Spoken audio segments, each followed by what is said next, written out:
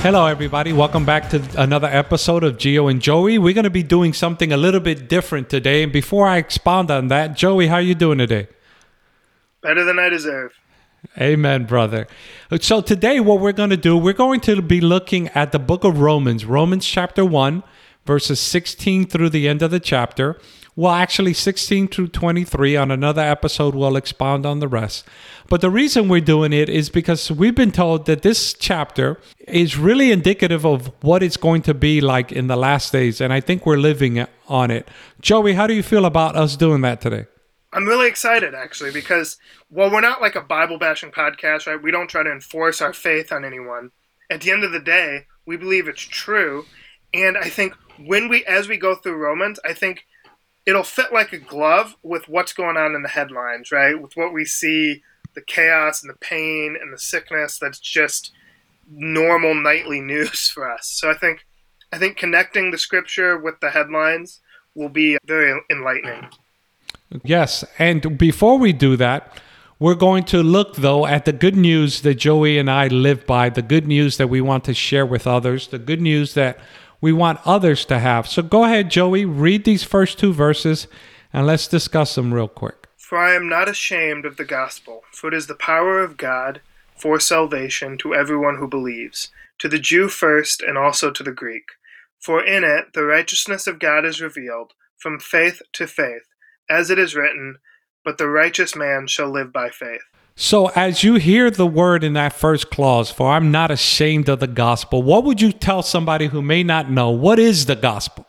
It's our hope, right? It's everything, right? In other words, it's the fact that God, right, cared enough about his creation, right?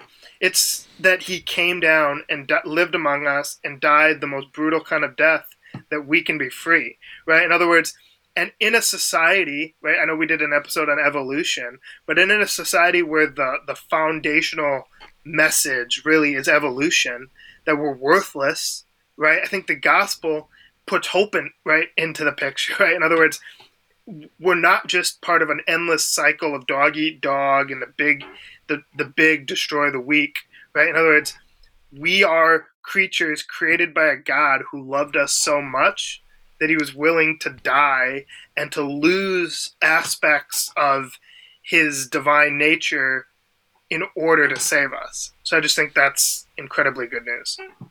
So I like what you said. You know, the good news, the gospel, is the fact that we were all dead men walking. Dead men and women walking. Our fate is death, but Jesus intervened. The gospel is that he died. He took our place. Where we deserve death, he gave us his life. And where he deserved eternal life, he took upon our death. And that second clause, though, for who is the gospel? Does the gospel exclude anybody according to that second clause? Nope. Sometimes we like to make it exclude people in our sinful humanity, but it's for everyone, right? God didn't die for a certain race or a certain sect, right? He died for all mankind. That's true. Like, there's a lot of talk in our society about inclusion, and often it's not a godly thing, but like this is like the true inclusion. This is the good kind of inclusion. Yes, I mean, it says right there that it's the power of God for salvation to everyone who believes. That means black or white, tall, skinny, fat, gay, straight, lesbian, whatever. Anyone who believes in the gospel. And the reason, though, it says to the Jew first and also to the Greek is because the Jews were entrusted with this news. And that's why they heard it first. But they were to disseminate it like Christians are doing today, disseminate it throughout the whole world. Look at this second verse. It says, for in it, obviously speaking of the gospel, the righteousness of God is revealed from faith to faith, as it is written, but the righteous man shall live by faith. How do you understand that second verse? Well, so I'm reminded of a story, right? So the guy, the head honcho who started this whole Protestant Reformation thing, right? And obviously we're a Protestant podcast. Martin Luther, when he was still a Catholic priest, he struggled with feelings of inadequacy and not knowing, right, if his works were good enough to get him into heaven, right? And he would actually do these acts of like self-sabotage or self-flagellation, right? He would whip himself. And one time he was he was in Rome, and he's crawling up the stairs that supposedly were the stairs that Jesus had to walk to Pilate's palace or whatever, and he's going to walk up them on his knees. And so his knees are bruised and bloody. And when he gets about halfway up, this verse comes to his mind. But the righteous man shall live by faith, or the just shall live by faith.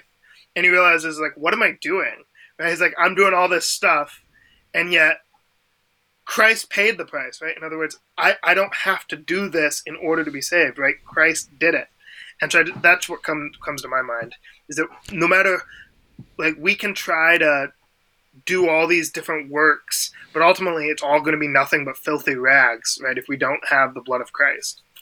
Yeah, and for me, what I like to look at is that anybody who understands a little bit of English grammar, this is kind of, in a way, passive, right? For in it, the gospel, the righteousness of God is revealed. It's revealed. In other words, the gospel of Jesus Christ reveals the righteousness of God, but God himself is not walking among us today revealing his righteousness.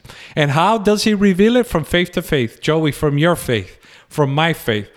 You know, when I see somebody this is one meaning of it. When I see people who are going through tragedy, who still remain faithful to God, that is encouraging. But not only is that one aspect of it, the other aspect is in my own life. Little by little, my faith has kept increasing as I see God's beautiful hand leading me. And one thing before we dive into verses 18 through 23 is that if you notice, it says, but the righteous man shall live by faith. It's quoting from the Old Testament. The phrase, the righteous man shall live by faith, the just shall live by faith, is found 3 times in the New Testament, here in Romans, in Galatians, and in the book of Hebrews. However, this is an Old Testament concept. Why is that important in light of how some Protestants believe that you're saved in 2 different manners, depending whether you're in the Old Testament or in the New? Yeah, so you're referring to the idea of the 2 covenants, right? Mm-hmm. And sometimes I think there's some confusion, right? In other words, God saved the Jews one way, and God saves us in the new covenant another way. But that's not true, right? If you look, I mean, first of all, it's like what you're pointing out, right? The New Testament is full of parallels to the Old Testament. And when you look at the heroes of faith, right, that are outlined in the New Testament, it's guys like Abraham, right? What did Abraham do? Well, he was this super messed up dude who cheated on his wife and lied to kings and all sorts of terrible stuff, and yet he was a friend of God, right? He wasn't saved because of his goodness. I mean, this dude, he wasn't good. Let's just say that. But he is saved because he was a friend of God, right? In other words, that covenant that saved him was a relationship with Jesus Christ. And that's the same thing that saves us in the new covenant. Yes. And I like how the phrase, the just shall live by faith, is actually found in the book of Habakkuk. And the context of that is that God is going to use a wicked nation, Babylon, to punish Israel. And Habakkuk is saying, how could you do that? And God is saying to him, you need to trust me. In the darkest moments, and that's what the gospel is all about. In the darkest moments, when you feel like your life is not worth living, when you feel everything is lost, when you think everything is against you, you need to trust God, because if you trust in him, he will get you through the storm. He will get you through these dark days. And I think of the recent shootings we've had in the Christian school, in the bank. These events can be construed as real dark, but despite that, if we stay faithful to God, if we continue to trust God, that doesn't mean we may not lose our life here, but we're promised eternal life. And that's the beauty of the gospel, that the final word is not settled by man. The final word is settled by God, and those who trust him will have eternal life. That's part of the beauty of the gospel. Wouldn't you agree? Amen. All right. So now, though, we're going to get into the description of the last days.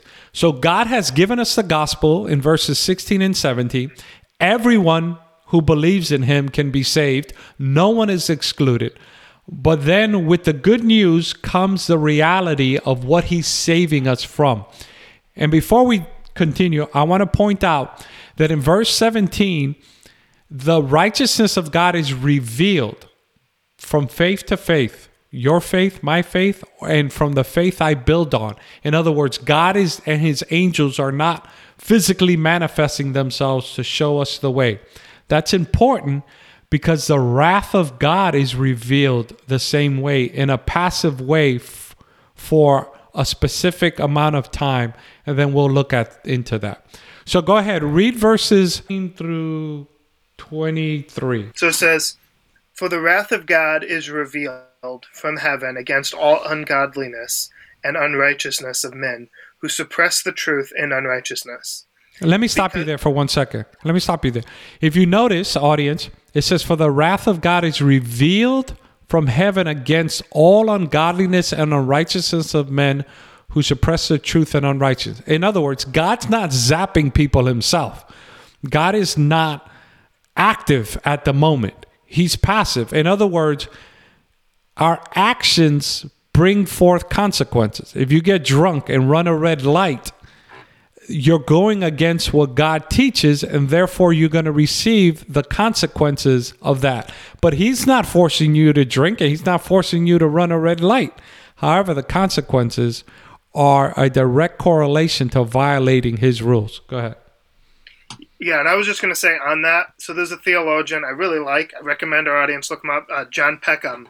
And one thing he kind of lays out for looking at this is that God has kind of set up in this world rules of engagement, right? In other words, right? In other words, and it's a much longer conversation on like theodicy and how is it that there's evil in the world. But in a certain sense, right, the wrath of God being revealed here, like you're saying, right, it's not, like some people have this image of God that he's just out to get sinners. But it's not that. It's that he set up a world, right, where free will exists.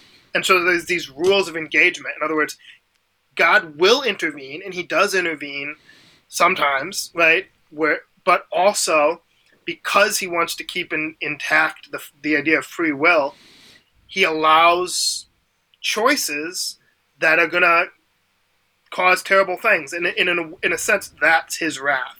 His wrath is allowing sin to have its full effect.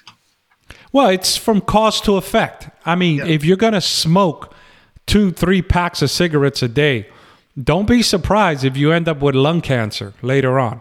It's just that's what God's parameter, God's world, is a cause and effect world, and he gives us the freedom.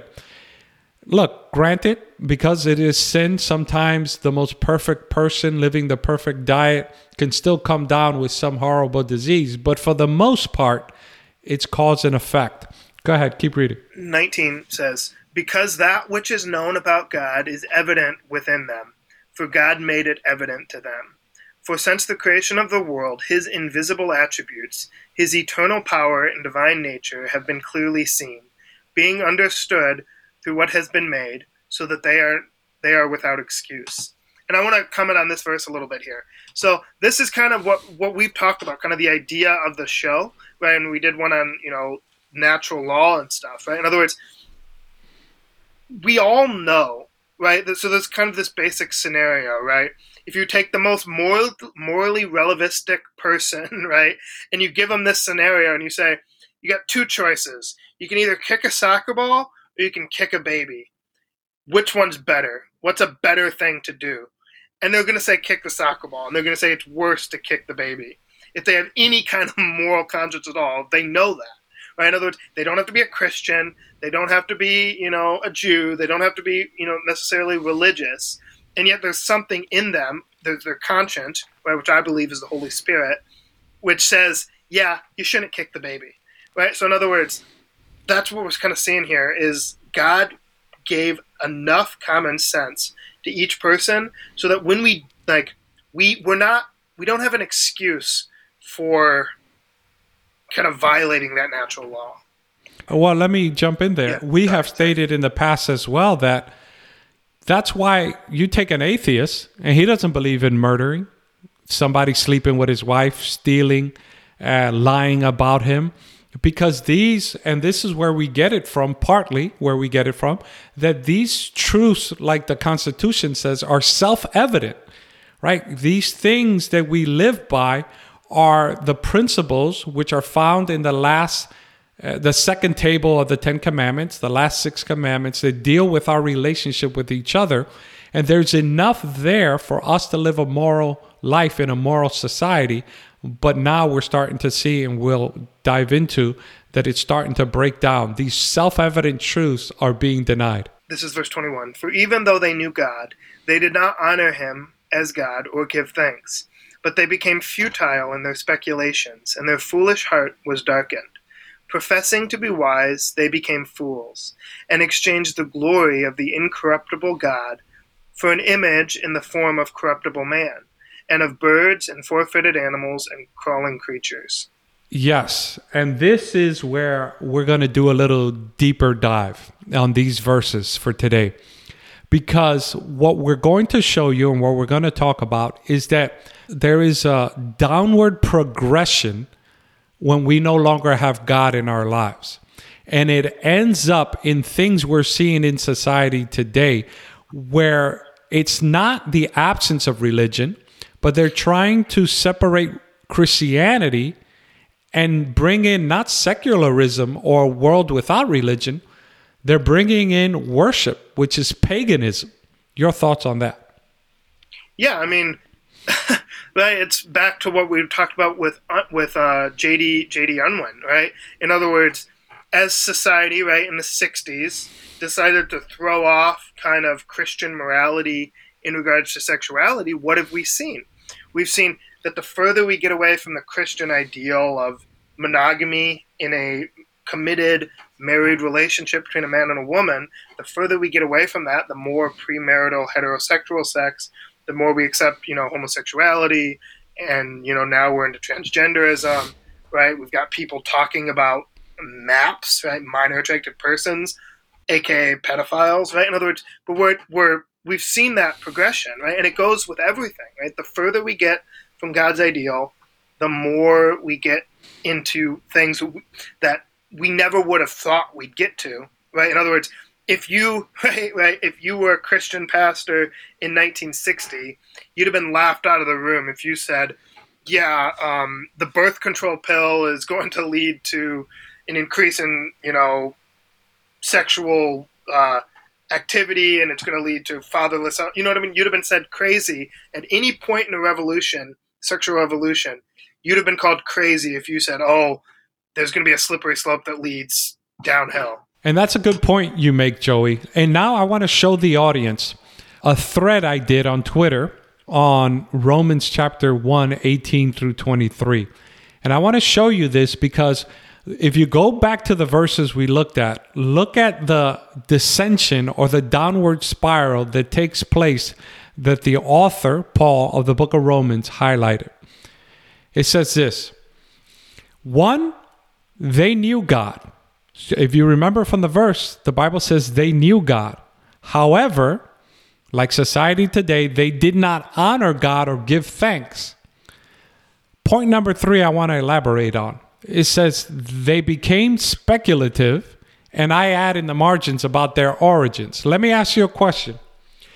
If you have a child that is adopted, and he is in the most loving adopted relationship, his adoptive parents treat him the best, he is loved, he has the best situation, he is being raised right, what question, though, is still in the back of his mind always, no matter how loving the adoption is? Who are my parents? Where do I come from? No matter how loving it is. And so you and I believe that we were created by God.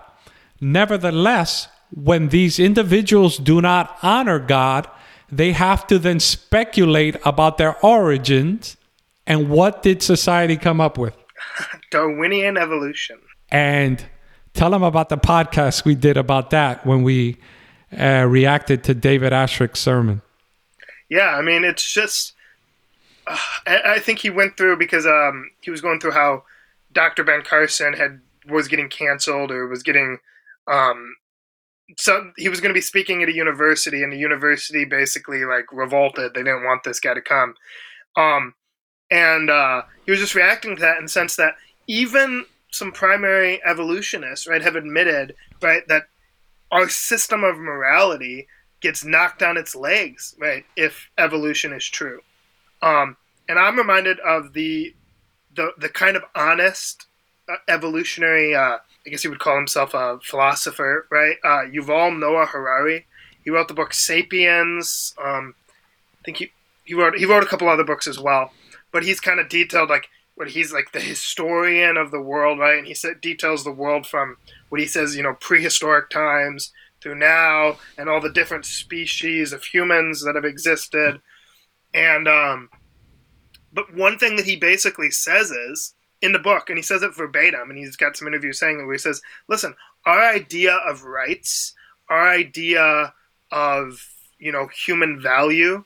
Right? These are really fictions that we've created that society rests on. He's like, and now in his defense, right, he says we need those fictions, right? In other words, he doesn't want to get rid of human rights, but he's like, but really, there's no basis for these things, right? In other words, like, come on, and because and he's honest, right? And I appreciate that. He's like, if evolution is true, then why should I respect your rights? If it benefits me to kill you or to steal from you, then in the way evolution works, then I should do it, right? Because I should propagate my genes, and it doesn't matter who I hurt, right? It doesn't matter whatever. And obviously that's a horrible worldview, but it's logical if you accept evolution.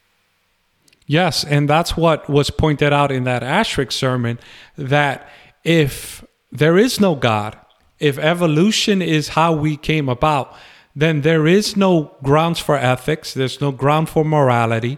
There's no beauty, that our lives and this world is basically, how it was said, a heaping pile of dung.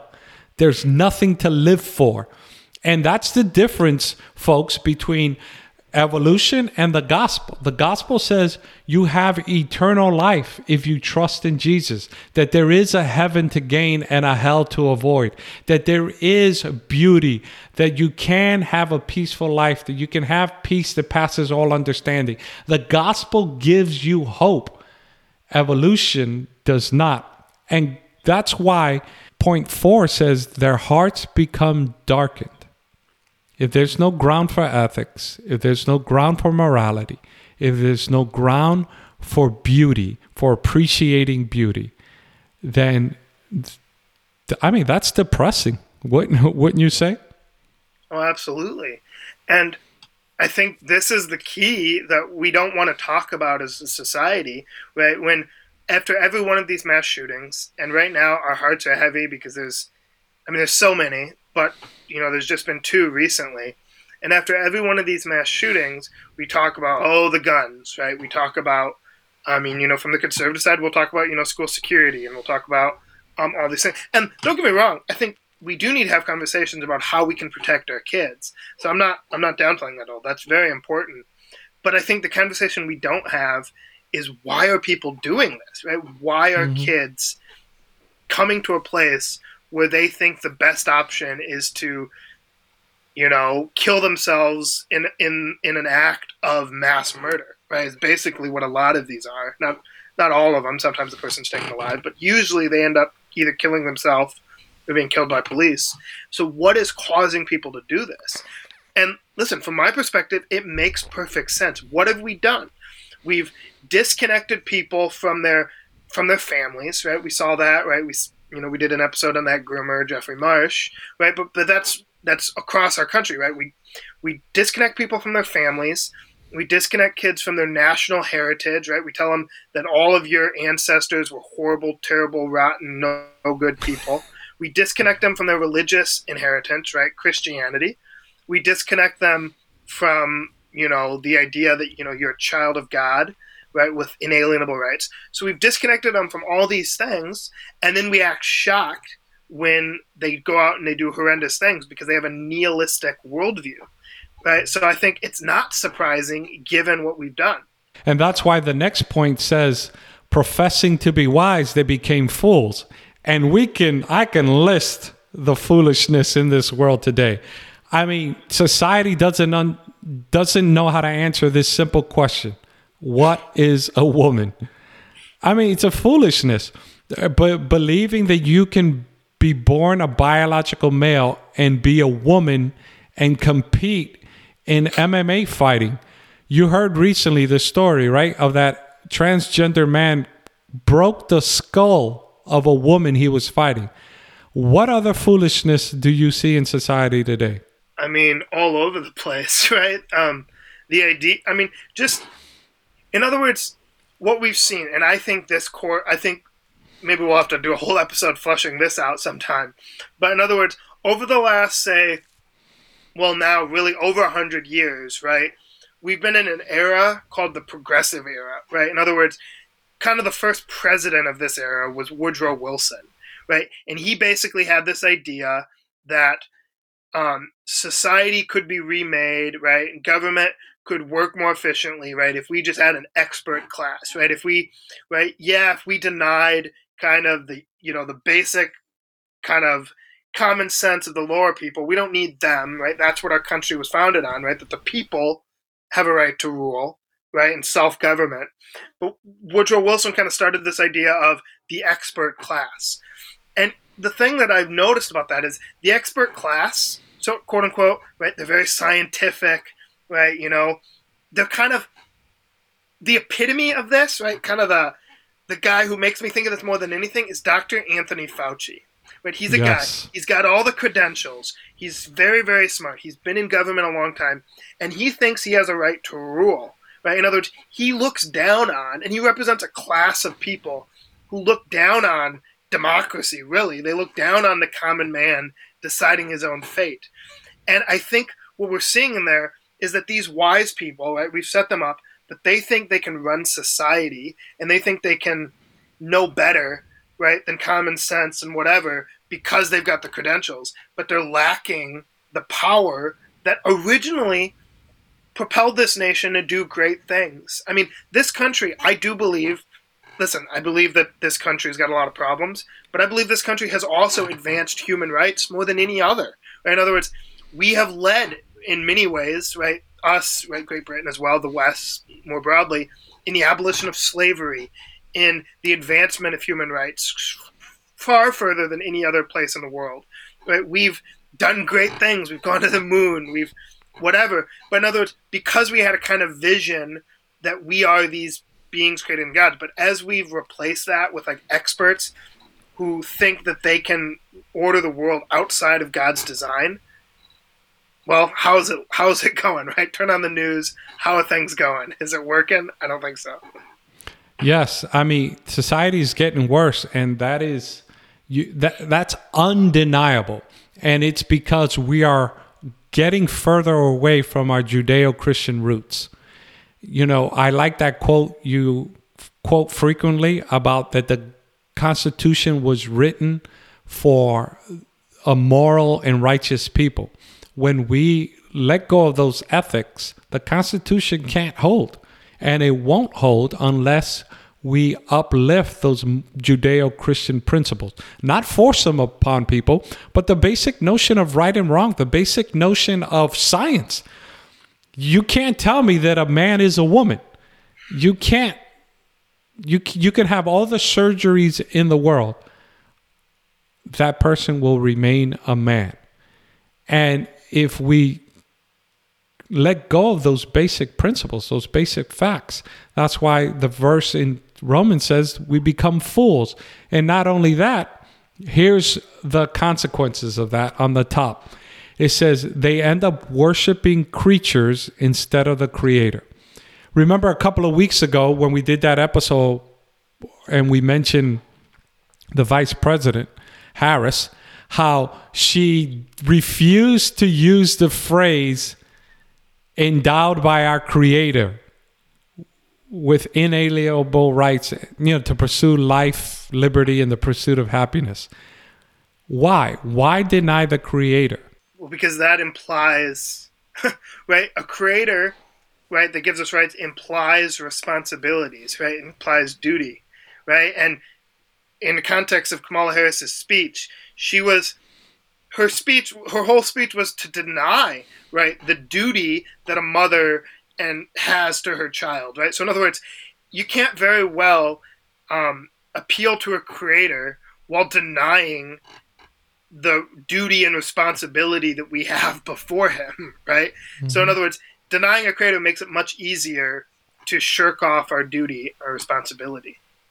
Yeah, and I think that's why many people do not like Christianity, because Christianity holds you accountable, not to man, but to God. And if there is a God, you know you can't lie to him, you can't hide from him, you are accountable to him. And that's why point 6 is so critical here, and I'll put it back on the screen, is because it says they worship creatures instead of the creator. All denial of God would lead to the worship of the creature instead of the creator. We see this in society where self is worshipped, right? And also, so that's the... Go ahead. Oh, sorry. I was just going to say, so I don't know if you saw the news story recently. Greta Thunberg, right? She's the young Swedish poster activist child. Yeah. Who says, "How dare you!" to the leaders about climate change. But she was just awarded an honorary doctorate of theology, right? Which I found quite interesting, right? Because her whole thing is she talked about the environment. She was awarded this doctorate in theology, and I thought that's fitting, right? In other words, because when you listen, I'm for environmentalism in the sense that I think we should take care of the earth, right? I don't think we should litter, right? I think we should try to curb pollution, right? You know, reasonable things to take care of the home that God's given us. But the modern environmental movement, they very much talk in religious terms. They say Mother Earth, right? They talk about, right, human beings are a blight on the earth, right? Which, if you know the creation story, right, actually the earth was created for man, right? In other words, we weren't created for the earth, right? We're not the blight, right? We should take care of the earth. But in other words, so I just see this is a religious movement, right? This environmentalism. And what do we see in Romans, right? They will worship creatures, they will worship creation rather than the creator. And look, and for those who believe in climate change and the fact, like you just said, that we should take care of the earth. Look, there's an aspect of that that's legitimate. The Bible in Revelation chapter 11 says that God is coming back to destroy those who destroy the earth. The problem that Joey and I have is the solutions being brought forth. The solutions are based on an ideology that is looking to subvert man, to subvert the individual, that's looking to make a global hierarchy of power instead of leaving the power to the people. So yes, we shouldn't pollute. Yes, we should curb pollution. But the answers that the globalists have are not the answers the Bible is looking for.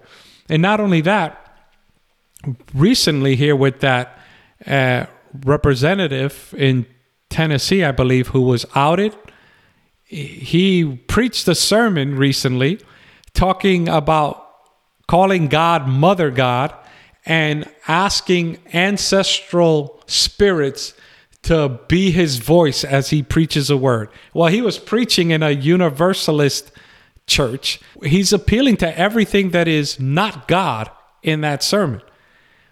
Precisely what Roman is saying here. They're worshiping the creature instead of the creator. And we see that in society today.